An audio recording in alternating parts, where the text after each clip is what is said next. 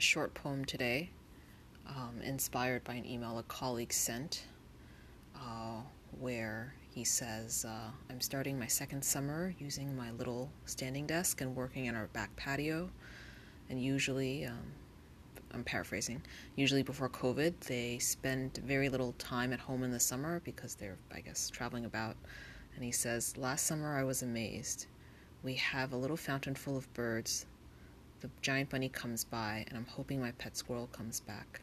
And we just love the backyard, but we've never been around to see it, and now I don't want to leave. I don't know. I thought that was a nice sentiment.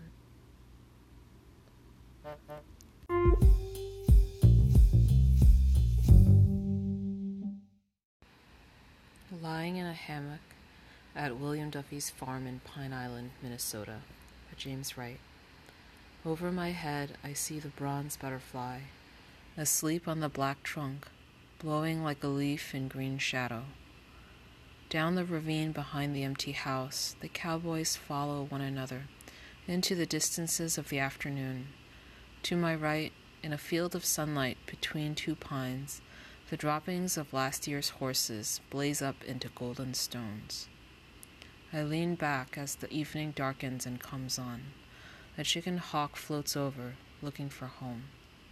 I've wasted my life.